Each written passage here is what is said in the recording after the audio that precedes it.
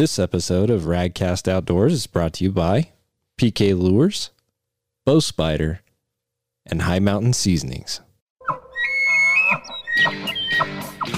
Fish on! Hey, Radcast is on! Hunting, fishing, and everything in between. This is Radcast Outdoors. Here are David Merrill and Patrick Edwards. Well, hello and welcome to another episode of Radcast Outdoors. I'm Patrick Edwards. I'm David Merrill, and I am glad to be in our studio. We got everything kind of set up in here, and it's nice to have the elk skin, in here, and bow spider stuff and some soundproofing. So things are coming along. You'll see some pictures here soon, but it's really great to be in here. And I did want to kick off the show and just give a big shout out to High Mountain Seasonings. They're one of our top sponsors, and they've done a lot for us this year. It's been great. The partnership is awesome.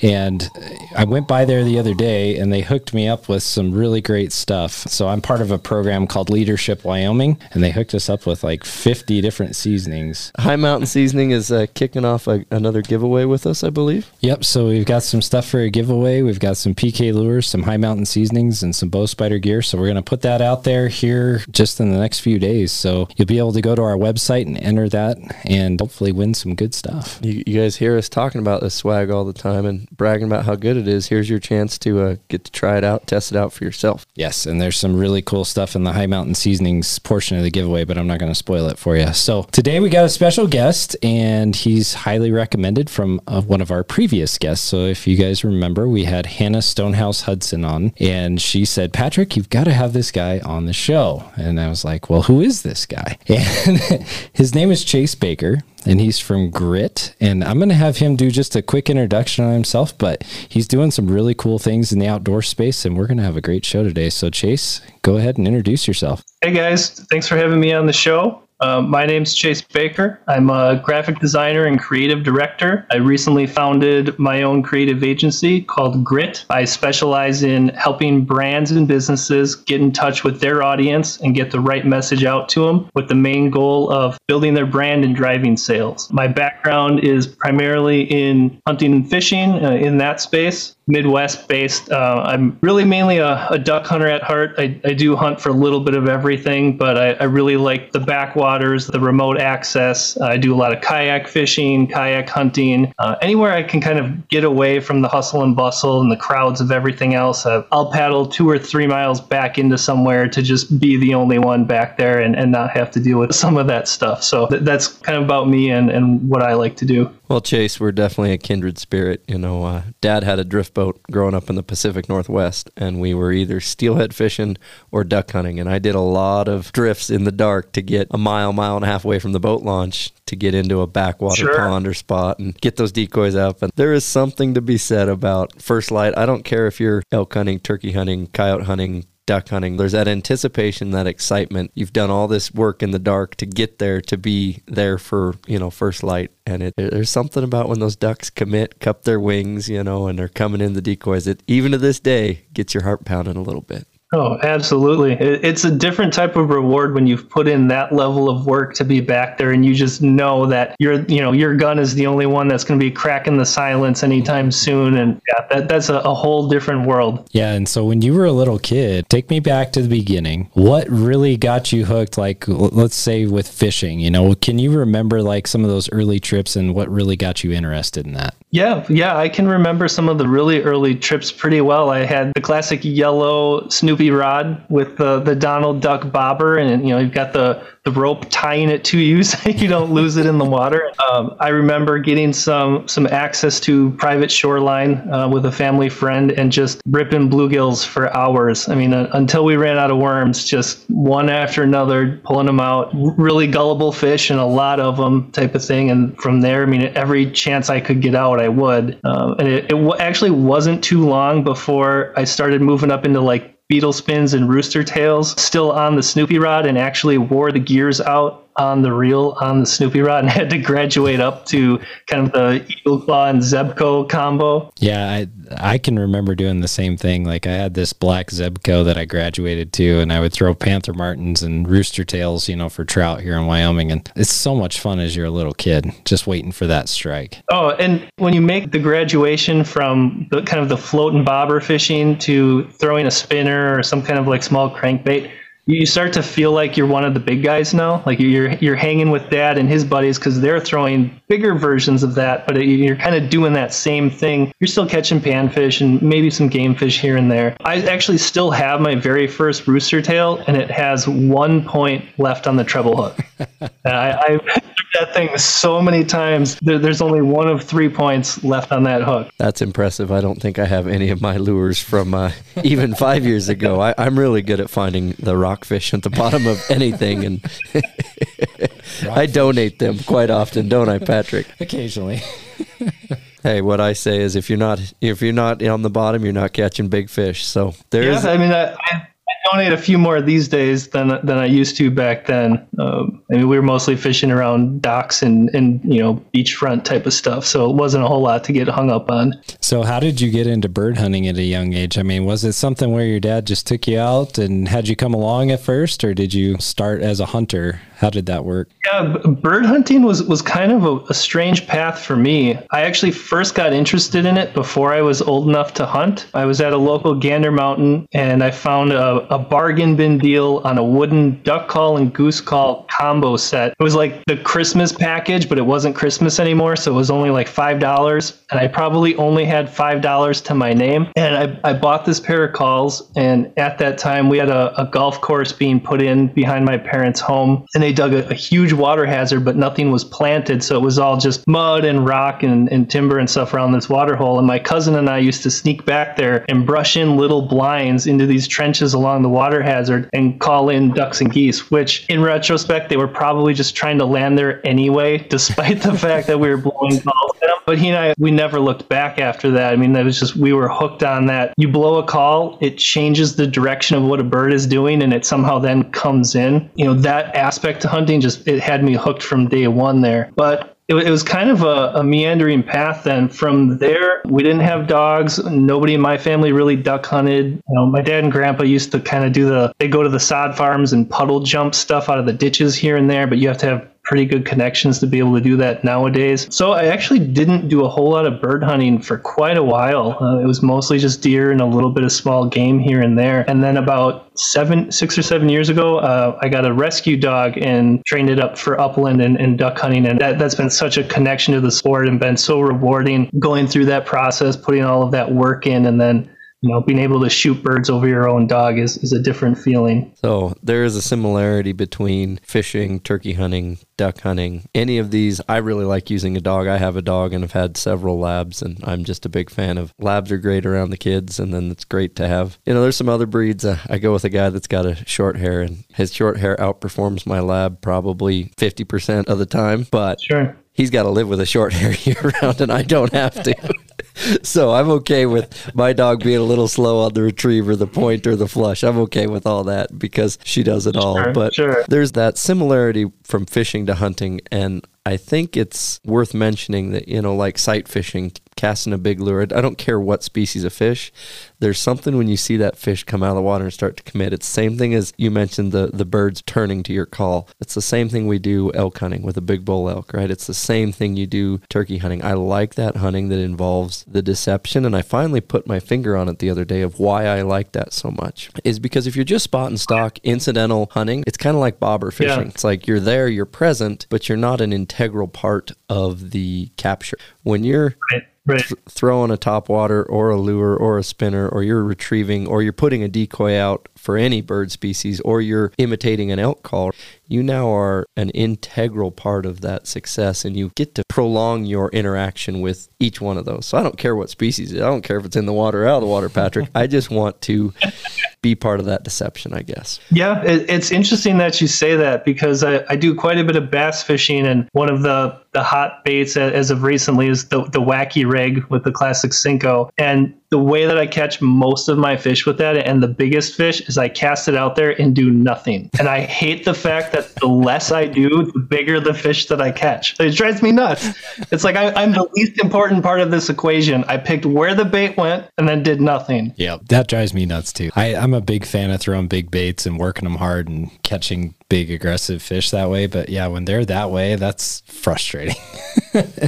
Because I got to be moving. And David, he had a great weekend last weekend. This is a good spot for PK lures because this last weekend, we hammered some fish. So if you get a chance, Chase, you'll have to go to our Facebook page and look at some of the pictures of David with his huge grin and his 24-inch brown that he was holding, which was his first brown. And that was quite the fish to start with, but we ended up with a 24-inch brown, 27-inch brown, a 22-inch Snake River cut, some really nice fish. And I just have to give a shout out to PK Lures.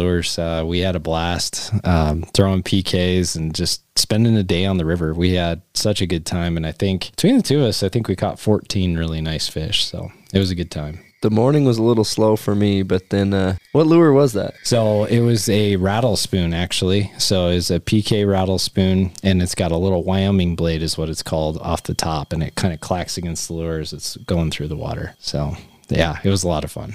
It was a really good morning. It was a really great fish. Patrick was putting a little bit of a clinic on, but I finally put a big one on the bank. He did great. It was fun. Hey, a slow morning that ends with a 24-inch brown isn't a bad day. It wasn't a slow day, but Patrick was just putting the clinic on, and I was standing there just observing for a while. So we have to tell this story. It's kind of funny. He came over, and he was changing some lures, and I was casting this one spot, and I caught a fish. And so then he's like, all right, I'll take your picture with it. I was like, okay, cool. I cast out a second time. I catch another fish, so he had to stop what he's doing and take more pictures. Did it again. It was back to back to back to back. I caught 4 fish in a row. And David's just like, can I fish now? There was about a 10-foot rock wall that I was ascending and descending every time to come down. He was like 30, 40 yards below me. And there was this really nice riffle that I was trying to pull a mouse pattern across the top water. And I wanted to try and see if I could get one of these. And Patrick just, okay, come take my picture again. And when you're landing 22, 24-inch fish, I would want my picture taken, right? So I wasn't getting short or curt or anything. I was like, yeah, I'll come down.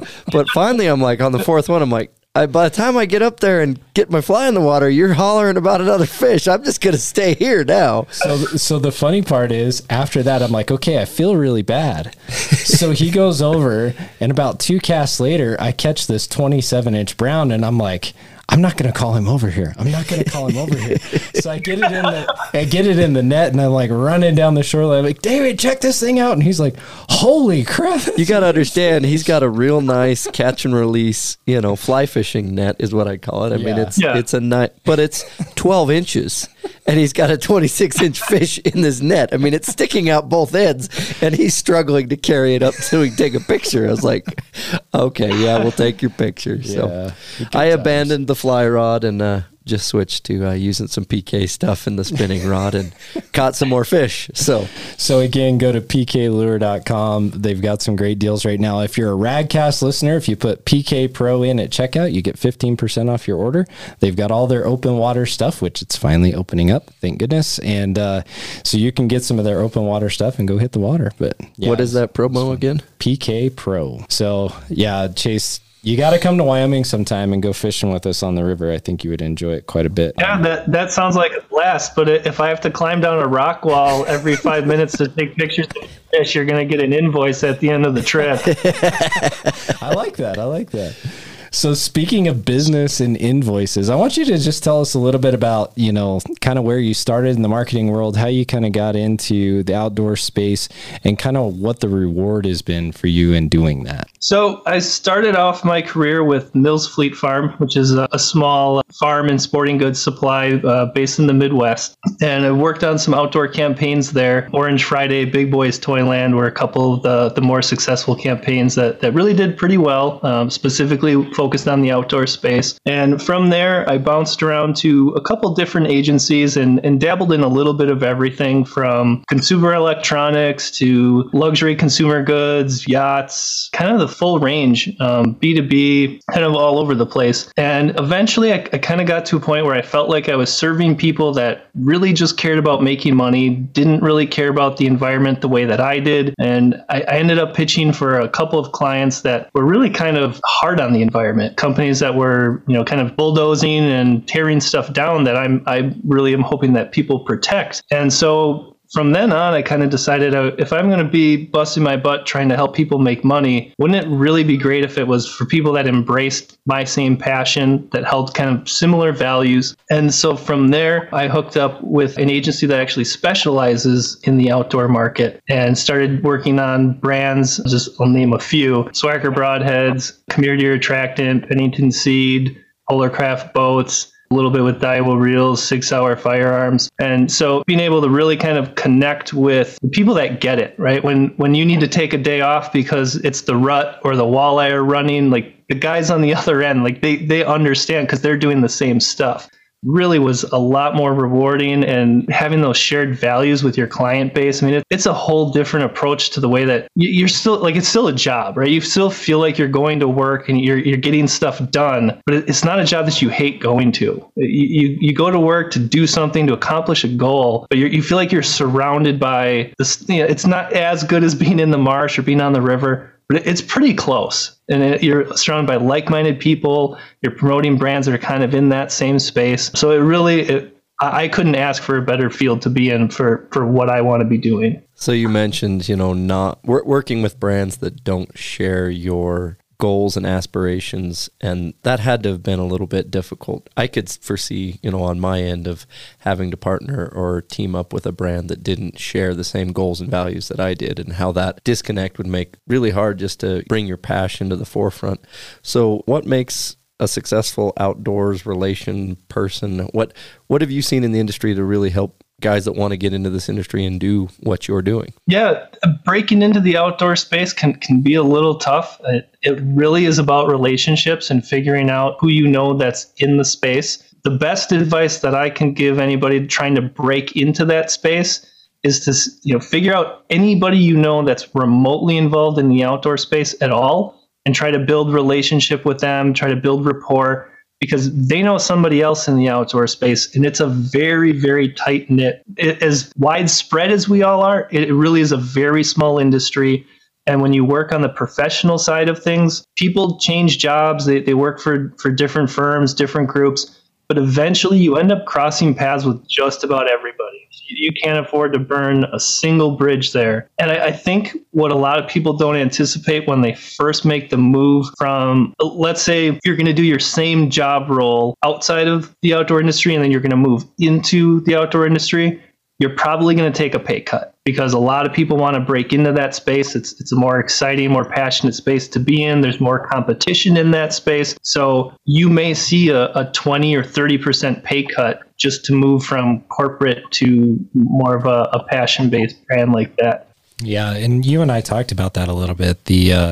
The building trust is such a huge part of it. And so for you, what has been probably the most successful way to do that? I mean, what's been a good strategy? Yeah, I mean, to build trust with different people in the outdoor space, I mean, it's never quite the same path. A lot of it tends to center around either showing case studies of that you've been there before, you've already done the work.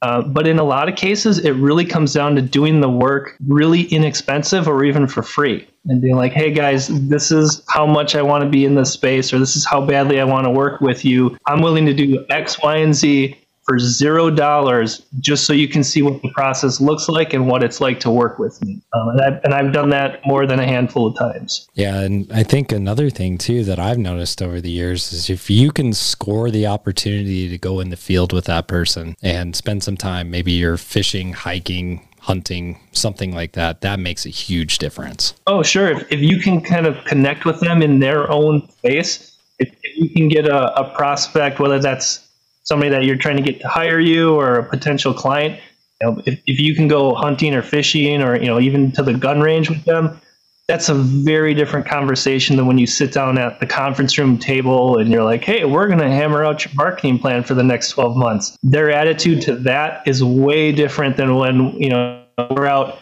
on Lake Michigan, trolling King Salmon or cohos. That conversation on what their plan is for the next 12 months is very different. They open up, the guard kind of comes down, the level of trust goes up a whole bunch. Yeah, you get a whole different level of connection if you can kind of get them into the outdoor space with you. Yeah. I can just speak a little bit to what you've said. Is somebody reaches out to me, and it's not somebody, it's everybody every day. Somebody, they haven't taken the time to even know who the owner of the company is. I just get inundated with random messages of, hey, if you give me one of those, I'll promote it, right? And I'm like, I'm sorry, I'll say it right now. And my response is, hey, if you buy it, you're welcome to promote it, right? But I mean, I get a message, they don't even address me by name, right? And then I go look at their socials and, because I do take the time to follow up, and I want to, be as reachable and approachable to everybody. I really do. I'm not trying to be a jerk, but when you're talking, I got Zoom meetings and other stuff to do. I can't just be social media Instagramming 12 hours a day, all day. But if I go to your Instagram and you've got 100 followers and no bow hunting pictures, sorry, man, I'm not sending you a bow spider, right?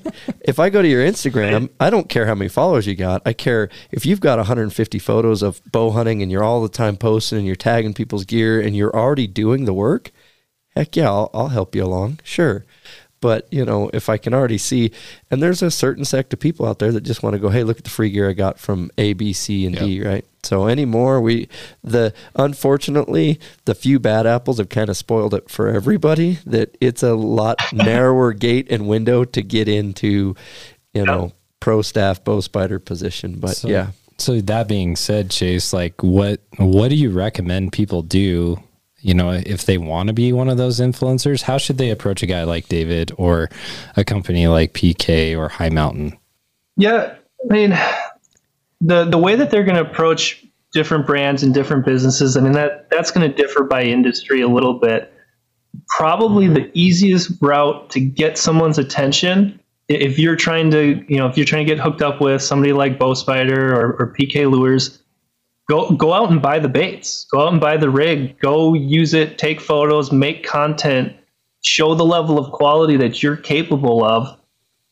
Then email David and be like, "Hey man, so I got your bow spider. Here's some images and some videos that I shot. What would you offer me if I drop this into your inbox every month for the next year?" Like, that's a very different conversation than, "Hey man, I kill a bunch of big bucks. Send me free stuff." They walk around the trade shows, right, with basically headshots and their buck. They got their buck and 6 headshots, and they lay it on the table. It's like, hey, look at me. I'm like, you just hit the nail on the head. Is go out, produce some content, hand me the content, and then turn around and say, hey, I'd like to keep doing this. Do you want more of this? Here's it's the drug dealer mentality. Give them the first hit free, and then get them hooked. I'm serious. I'm sorry, but it's true, right? But if you're coming up to me with the big buck you just shot and you want me to, sponsor you, great. You killed a big buck. Awesome. Good for you. Have a great day. Yeah, I'm of the same mindset. It doesn't take anything away from what they were able to harvest, what they were able to do. Like, hey, good for you.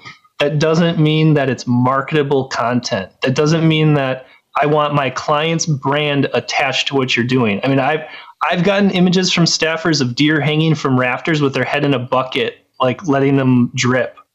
And I'm like, I'm supposed to use this on social media to promote something? Like, you didn't even have the light on in your garage. Like, what are you doing to me?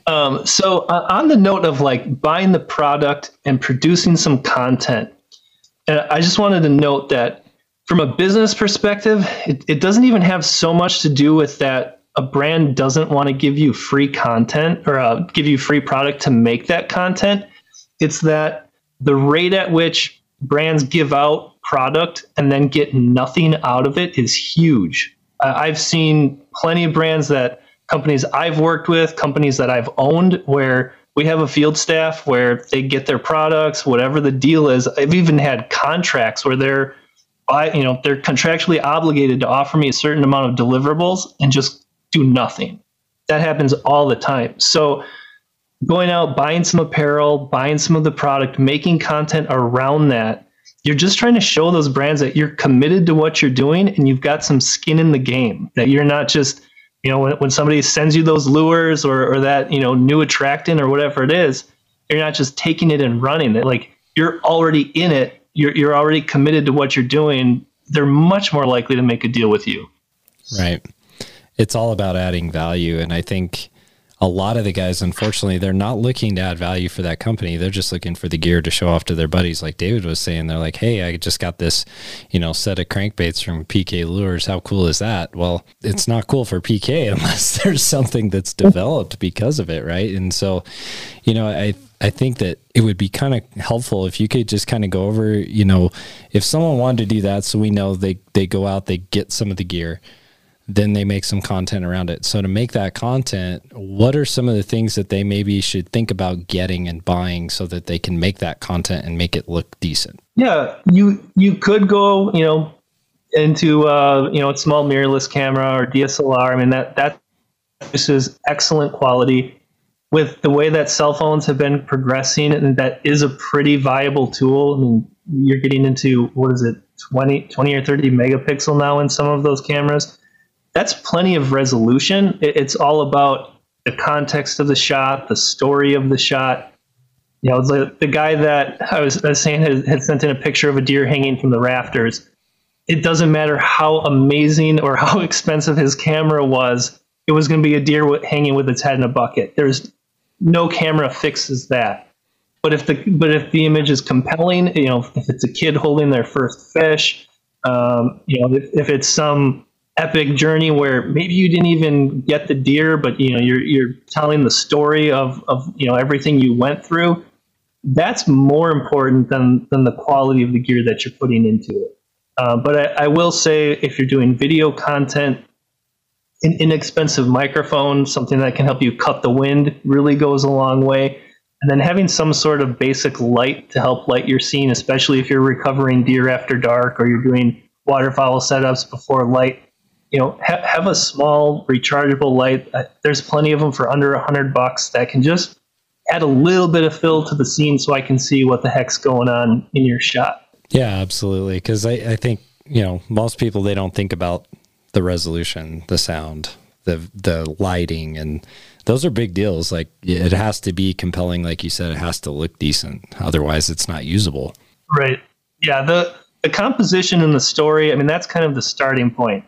If you're, and the same thing goes for fish too. I mean, how many times have we seen people with a grab and grin and the fish is all covered in grass or sand because they had it laying on the beach when they were handling it? It's like, get that thing down in the water and at least rinse it off before you hold it up for the picture. Getting some of that cleaned up, taking that little bit of effort. Doesn't have to be a $10,000 camera to take the shot. It can be an iPhone. That's not the end of the world, but get that composition, get everything lit well, then worry about, how nice your gear is after that fact. Yep, on those consumables, you've touched all the things that I'd like to see. For deliverables, somebody that's going to come out and send me something is, it doesn't have to be the highest resolution camera, but it does need to be composed correctly. And then you don't always have to have the greatest composure if you have a really cool story behind the photo, right? If it's a really good, like you said, kid's first fish or kid's first animal, right? We can work around a little bit of idiosyncrasy. So you can either have, not very interesting content in a photo that's composed really, really well that works, or you can have really, really interesting content in a photo that's not composed as well. It still works.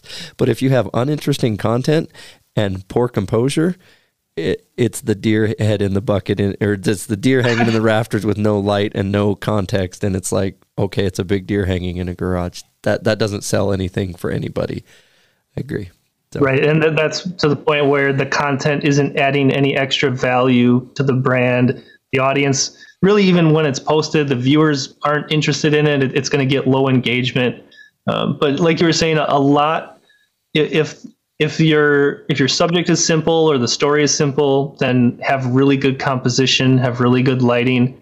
And if the story is compelling, I wouldn't say you can have bad lighting, but lighting and quality can be forgiven a bit if the story is really compelling, if the subject matter is really compelling. I think the other thing too is maybe talk a little bit about the work ethic that's required to be like a pro staffer or, you know, a content creator for a company, because I think people forget that it is something you're going to have to actually put some time into. It's like, you just don't spend 5 minutes and create all this content. Can you talk a little bit about that and kind of the dedication that someone would bring to the table? Well, it's worth mentioning that there's different levels to these staffs. You know, and every brand has different names and different categories to it. You have sort of field staff, pro staff, brand evangelists. There's all these different levels. The labels are largely arbitrary, but some of them might be okay with just a couple images a year. You know, prime bow season or prime fishing season, send us a couple. We'll send you a pack of lures. We're good.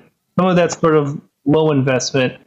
But if you're looking to get free product on a regular basis, or you're trying to move up into getting cash compensation for things, you need to treat it as though it's a job. You may not actually be getting money, but that is a job.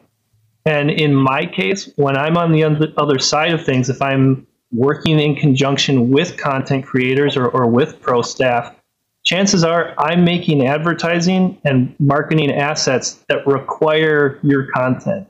I may have a 30-second ad that needs to go out, and I'm waiting for this 5-second clip of you hanging a tree stand. And this is my 9 to 5. Like, I'm waiting. This whole spot is held up by you providing me this clip or this image for this piece. And so if it takes 2 or 3 weeks, we're burning time and money just waiting on you to email this over. Now, I do get that a lot of these guys that are pro staff, they're doing something very different as their 9 to 5. That's their 9 to 5 pays the bills. The rest of it is their passion, their hobby. So I understand it might not come through during business hours, but if we're working together on a project and say, hey man, I need an image of you hanging a tree stand or a video of you, man, that better come over in a day or two. And I've had people that get paid very respectable amounts of money for their sponsorships take months to send content over. And I mean, I've had TV spots miss deadlines, and that's not okay. There's people that are paying for that airtime, and you're costing them money if you're not sending them the materials promptly. So switching gears just a little bit, I think we've hammered down the consumables, the content, you know, get a good camera, treat it like a job, you know, and one last little bit of advice, go look at what other people are producing and mimic it, right? That's the sincerest form of flattery. Yeah. Go look at what these companies are promoting and producing and already airing, and go replicate some of that same stuff. And one more thought came to mind is, you know, if they're out doing a PK lure, well, you could also have, you know, rod, reel, line. You can be getting multiple consumables for multiple companies on a turkey hunt, on a fishing trip, on a duck hunt, on an elk hunt, right? You don't have to just, you can get the backpack, the boots, the camo, you know. You can be multiple lines of imagery, because I could use a picture of a guy standing there with camo with his bow with a bow spider, and you could submit that also to the camo company that the guy's wearing. So I do want to add a quick disclaimer to that, though. You absolutely have the opportunity to get content for all of those brands sort of all at once, but don't think you can take 1 or 2 images and send those to all the brands, because when one brand posts that and then they see the same image on 7 other pages, they're not going to be happy about that. No, I was more talking about, you could take 70 photos of a guy with the boots, with the pack, you know, not the same photo, right? You could highlight the boots and the fishing rod the same day on the bank and get both those consumables while you're out in the field. So I was just giving, you know, some context to that. But yeah, no, don't send the same photo to 10 people. And it happens. And understanding the brands too, because you might have a reel from one brand and then the competitor's lure in the same shot. They're not going to like that either. So if you have like a Pragco in with a Pure Fishing with a Rapala with, you know, they don't like that very much. So you don't want to do that. No, not on the upper end. On low-end social sharing, I mean, they see one of their products in there, you might still get a tag or a repost out of it. But if you're trying to do high-end deliverables, you got to be smart about the branding that's in it. So taking kids fishing and hunting, that's something Patrick and I are pretty passionate about. That's part of the mission of the podcast here, is to get more people involved in the outdoors. What are some activities you've come up with that have worked to get youth engaged in the outdoors? So I had a younger cousin that really wasn't super interested in the outdoors, but would kind of go along with just about anything that the group wanted to go do. And so we'd take her hiking, and she would not hold out for real long. And one spring, I got kind of the crazy idea that I'm going to take her shed hunting with me, and then realizing that that's a terrible plan to get a kid geared up to go find deer antlers, because at least in our state, the odds of finding antlers on public land pretty slim. And so trying to keep her engaged, I developed a little bit of a game out of it, kind of gamified shed hunting, assigning point values to different items, so that they had different things to look for besides sheds. Sheds were still kind of the top level. You found an antler, you got 1,000 points, and you're basically going to win the day or win the round if you found a shed. But I included things like finding animal dens. I think animal dens were worth like 20 points. If you found bird feathers on the ground, that was like 10 points. If you found a spent shell casing on the ground, that's maybe 10 or 20 points. So they're just, they're not going to maybe even find a shed, but they're scanning the ground. They're starting to develop those skills for looking around, being aware of what's around them. And for my cousin and for my little nephews, that really took off. And they almost don't care about the shed aspect of it. It's just, what can we find out in the woods? And it eventually got to the point that they were finding things that we didn't have predetermined values for, that they'd find a deer leg or a raccoon jaw, and they're like, well, what is this point value? And I'm like, you just make something up, right? It doesn't really matter what the points are. We'd take a little Ziploc bag, and they'd find a little fragment of a bone or something. We'd put it in the bag with some feathers, and then after the trip, we'd kind of lay it all out and go through everything that was found. That worked really well for me, and I got a handful of kids pretty excited to go out. And I mean, shed hunting is a pretty rewardless endeavor for a lot of the time. You cover a lot of ground for usually not a whole lot of reward. And in my area, I've never actually found a shed while shed hunting. I've found sheds while turkey hunting. I found a deadhead while I was quail hunting, sort of by accident. But I go out shed hunting, I don't find sheds. I find a lot of sticks that look like a shed. Yep. And I think it goes with fishing too. Like, I know with my kids, it's always a competition for who catches the most fish, who catches the biggest fish. We have the kind of funny award, like who catches the longest stick off the bottom, or something like, it's like somebody gets an award for something. You get a skunk award if you don't catch anything, but just trying to make it fun, right? And engaging for the kids is important. Yeah. I think the key for like the shed hunting stuff is that I had to let go of where I thought we were going to find sheds and just go with, the kids were finding feathers, out in the open on like a horse trail. And it's like, well, I'm probably not going to find a shed on the trail that everybody walks, but there's a bunch of feathers. The kids are out their thing, having fun. You just go with that. And it's sort of, it's not for what you want to do anymore. You're just trying to help them build the skills that they can eventually do what you're doing on a regular basis. Yeah, that makes a lot of sense. So when you and I talked on the phone before this, we talked a little bit about just some of your background, and you had mentioned Hatchet, Jeremiah Johnson, your dad, and some of the inspirations. And I know David and I share a lot of that too.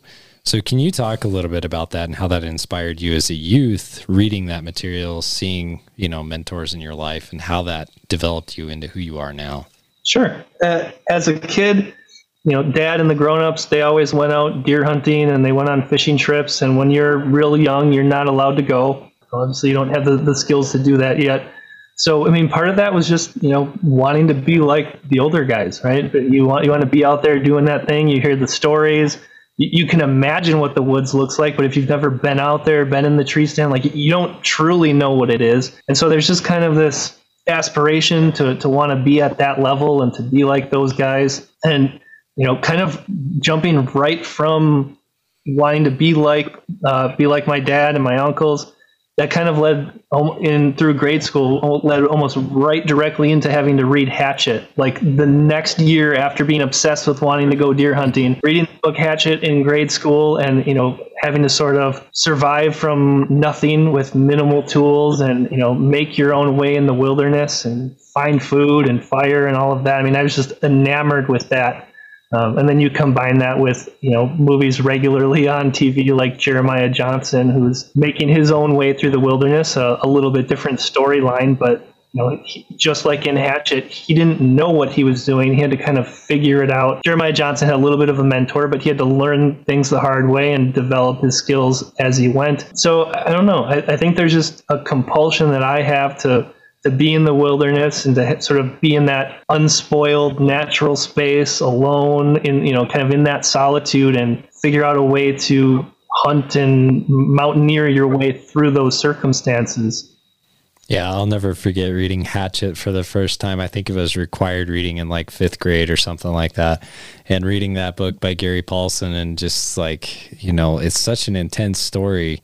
And then you get captivated by the fact that this kid's just trying to make it, just trying to survive. And then, of course, he gets stomped by the moose and all that. And, it's just quite the story. And so when you were talking about that, I could relate to that, because I'm like, oh, yeah, I remember that. I wanted to go try those things. And so it's I know for David, we did an episode on some of our favorite kids' books, with Patrick McManus being another one, just hilarious stories from the outdoors that just make your sides hurt because all the things that go wrong. But I mean, we grew up on that stuff and we're inspired by those. I may or may not have carried a hatchet around on my belt for like 6 months after reading that book. That's awesome. That's fine. I read My Side of the Mountain, and I was going to go hollow out a tree and go live in it for a while. So there's so many of those books out there now that, I mean, I hope kids get to start reading those and not just YouTube and video game their lives away, because there's some stories that resonate. And another one is Where the Red Fern Grows. I mean, that is, and we've touched on half a dozen right there already. So just go find an outdoor book for your kid to read, and then take them out in that outdoor activity. I don't care what it is. Talking about the outdoor space, I mean, we've got youth that we're trying to raise and get involved. We're also trying to get more adults involved, because the more people you have participating, the idea is you have a bigger lobby, because we're a pretty small lobby, the hunting and fishing community. Can you talk a little bit about maybe some of the, challenges or struggles that the outdoor industry might have in the next 10 to 15 years, some things that you see on the horizon? The outdoor space has been pretty interesting the last 5 years to watch, because things were on a pretty massive, and then with COVID and shutdown, especially for where we're living, hunting was one of the few things that we were still allowed to do during shutdown. And that led to a huge resurgence. Everybody has low inventory on just about everything right now. Even before kind of the worker shortage, there was just sort of inventory shortage. But I think one of the biggest threats right now, I live in a fairly rural area, but not far from some fairly major cities in my area. And there's a ton of traffic to really pretty small tracts of public land. And so and I'm all for new hunter recruitment of all ages, but you have a lot of new and young people getting into the space that have never been out there before. And just this past duck season, my wife and I had a stretch of river that I rarely see more than one or two other boats on this whole several mile stretch. And we had another boat set up 40 yards across the river from us, straight, we'd be shooting right at them if ducks landed into our spread. Fortunately, we were on an island. We just kind of flipped around and hunted the other side. But, it's inexperienced people that are kind of getting out there into the space that don't have mentors or guidance. That it's not as though that there's rules that they're breaking by hunting too close, but it's unsafe. And they don't know that. They're inexperienced. And now there's a whole bunch of extra demand on public lands. And what I'm seeing locally is more and more restrictions are being imposed on those same lands. So now there's 3 times as many people trying to get access to that land. And then the rules on that land are getting tougher and tougher. You can only deer hunt it these times of year. You can only turkey hunt it in the fall. And it's just getting harder and harder to access that. And then the farmland is being bought up by bigger and bigger companies. So it's it's even pretty challenging to get access to private properties because it's owned by conglomerations and companies that they don't want to deal with the insurance or the mess of all these guys trying to hunt it.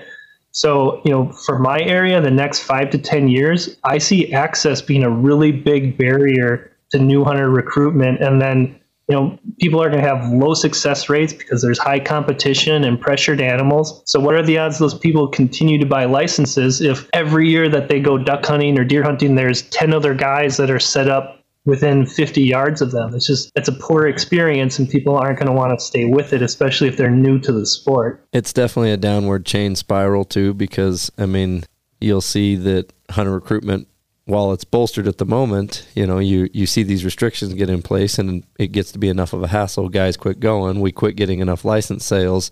The Game and Fish Board goes, we're not making the revenue, so we're going to have to increase tag prices. And then guys go, well, forget it. If opportunities down and expenses up, I'm just not going at all. And then it just keeps going down and down and down. So, it's a tightrope to walk for sure. I don't have the right answer, but yeah, we can foresee some of that. And I've talked about on the podcast before. I've been to lots of 3D archery shoots the last 2 years all over the country, and I've heard 1 in 3 people are, oh, you're from out west, we're going to move out there, how is your state? And I'm like, no, it's full. Go to Colorado. Colorado's wonderful. There's plenty of room there. So this is my favorite question to ask most guests anywhere, everywhere, all the time. If you had to pick one thing to hunt the rest of your life with one weapon, what would it be and why? Ducks with the shotgun, hands down. Like, there's just nothing beats it for me. Like you were talking about earlier, that engagement, that proactive nature, the calling, the decoys, the different environments.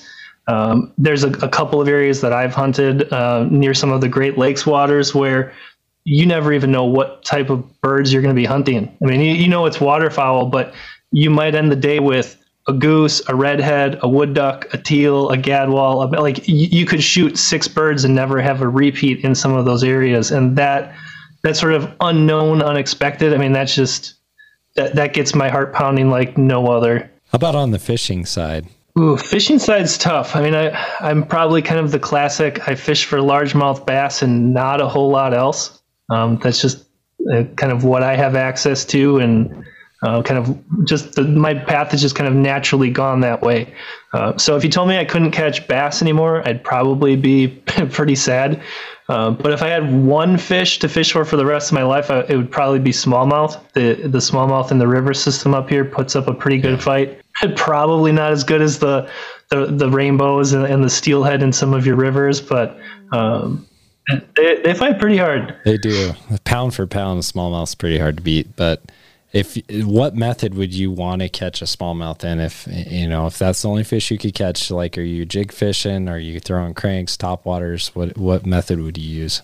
Yeah, we catch them doing a little bit of everything, but I think the most fun that I have is we'll take real short ultralights with like 4-pound mono and a pocket full of jigs, and we'll wade fish the river and just hammer them into the rocks. And we don't catch anything real big. Some of our biggest fish are 14 to 16 inches, and we only catch 1 or 2 of those a day. But we'll catch 60 or 70 smaller ones, and they pound. And when you get a half-pound fish into the current on an ultralight with light line, and you're fighting timber and rocks, I've had to swim underneath branches to get stuff, have a good fish on. I don't want to lose it. And you got to duck under windfalls and kind of, do the rod over the top and hold your breath underneath kind of thing. And that I've had a lot of fun doing that.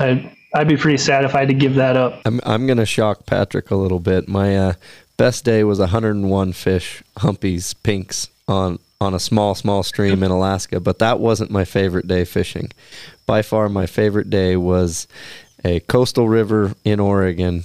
I did 60 smallies in a day out of a drift boat, and that was, pound for pound, it was fish after fish after fish and floating through.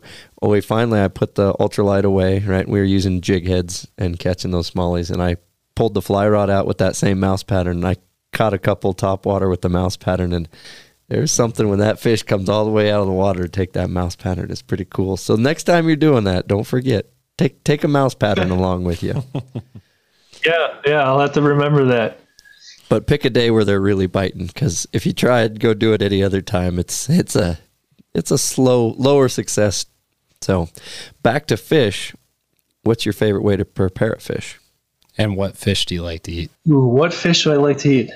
There's a pretty long list. As long as it's not rough fish with scales the size of a 50-cent piece, I'll probably eat it. Top of my list is probably perch or walleye, and that's kind of the classic northern Midwest answer. Crappie and bluegill are pretty good too. Favorite way to prepare it, either a little bit of salt and pepper on the grill, just a dusting of pepper and throw it on the grill, or kind of the shore lunch style breading and toss it in some grease on the stove. How about on the game side, like, for birds or big game, what's your favorite recipe? Favorite recipe, I kind of go in different waves or trends with what I prefer for wild game. Right now, I'm kind of on like the sweet and tangy kick for waterfowl. It just seems to pair the best. And I've done savory and I've done tacos and all kinds of different stuff with them. But right now, my favorite is taking like wood duck breast or mallard breast, and I marinate it in like a teriyaki, and I mix some other stuff in there. But it's mainly a sweet mixture. Marinate it for a few hours, and then I just pan sear it for a couple minutes each side, so it's medium rare. That's really been one of my favorites lately. That sounds good. We'll have to try that. So what's next on the horizon for you, for the business? What's going on? Well, I've got some stuff in the works that I can't really talk about. I'm working on some photography projects and some branding stuff that I will be sharing on social media as soon as that's released. Clients don't usually like it if I drop. No, we understand. What are those social medias? Yeah, you can find me on LinkedIn. I do quite a bit of content through LinkedIn. I'm also on Instagram and Facebook as well. My handle on most of the platforms is @down2grit, all one word, no numbers. But I mean, as far as what's next on the horizon, I mean, I'm still building the company out. Everything is pretty small at this point. I did just kick off an email list. So if you do want to hop over to my website and sign up for the email list, there's no spam, there's no sales pitch. The only reason that I'm creating this email list is so I can send predominantly white papers and some videos that are marketing and branding tips for people that likely can't afford my services. People that are, maybe have a small podcast, maybe they're making baits in their garage and they need better reach, they need better marketing, but they don't meet my minimums to be able to, or, even to be able to hire other creatives or other firms. Those people need something. And I've gotten quite a few requests from people that are, hey man, how's my logo? Or how do I prepare? I've been talking with some guys that do podcast stuff and they don't know how to communicate with advertisers or how to organize those materials. So if you do sign up for my email list, I'm trying to send out just helpful tips that you'll be able to grow your business, grow your product. Really pretty affordable. It's mostly going to be low or no cost tips within that. So that's really my big effort with Grit right now, is just to try to kind of give back to those guys that sort of feel like they don't have any options right now. So let's say somebody does want to get a hold of you to talk about your services and what you could provide them. How would they get a hold of you? Easiest way to get a hold of me is email, and that's just info@down2grit. I'm happy for people to reach out to me on LinkedIn or Facebook. You can find Grit on those as well. But if you want to hit downtogrit.com, there's a form there you can fill out. Otherwise, email just info@downtogrit is fine. Well, I just want to say a huge thank you for coming on the show with us today. It's been a lot of fun. And one last quick shout out also to Bow Spider before we get going. David's got so he's working on a bunch of stuff right now. He's got some projects that he can't talk about either. This is correct. Some new products coming and some really cool stuff. So be watching Bow Spider, bowspider.com. Check them out on the socials, follow them, share it. There's going to be some cool stuff coming soon. And, if I hadn't have done 20 years plus out in the woods reading, Jack London and Call of the Wild and stuff like that, just wanting to be, if I'd never moved to Alaska and just done that stuff, I would have never chased the dream of starting this. And there was a lot of days I didn't know if it was going to come to fruition, right? There was Patrick members, I'm like, hey, I got this idea. I don't know what to do with it. And I was that guy, right? Of what do I do? Who do I talk to? So I'm glad that you're kind of passing the torch a little bit and giving some of this information out for free, which, I mean, it's all good. It's all, so I appreciate it. Bow Spider appreciates it. And yeah, for those guys out there listening, we do have some new stuff on the horizon, and our socials will be the place that will get promoted. So keep an eye on it. Yeah. So Chase, again, thank you so much for coming on the show, and hopefully we'll have you on again at some point and do an update on what you're doing and where the business is going here in maybe a year or two. That'd be great. Yeah, I'd love to check back in and see how the tips list is going, see if there's some new value and some new tricks that I figure out that I can pass along. Appreciate you guys taking the time to have me on the show. Yeah, and at some point, come fishing in Wyoming with us, maybe. Oh, yeah, I'll be taking you up on that. But I have to get some Bow Spider content anyway, so if we can kind of just kill two birds with one stone. If you could make it before we get the hard water, not the soft water, the hard water, the birds, you want a little bit of a hard freeze to push the birds this way, but if it's not frozen, I got a couple ponds that will blow your mind. The way the ducks come in there and they kind of just stop over on their way south, but there's ponds that have 200, 300, 400, 500 ducks resting in it, and you go out before dark and kick a couple hundred off, throw your decoys down and sit out. It's kind of like cheating, actually. Nothing wrong with being on the X. All right, Chase, again, thank you for coming on, man. And everybody, if you want more content, go to radcastoutdoors.com and we'll see you next time.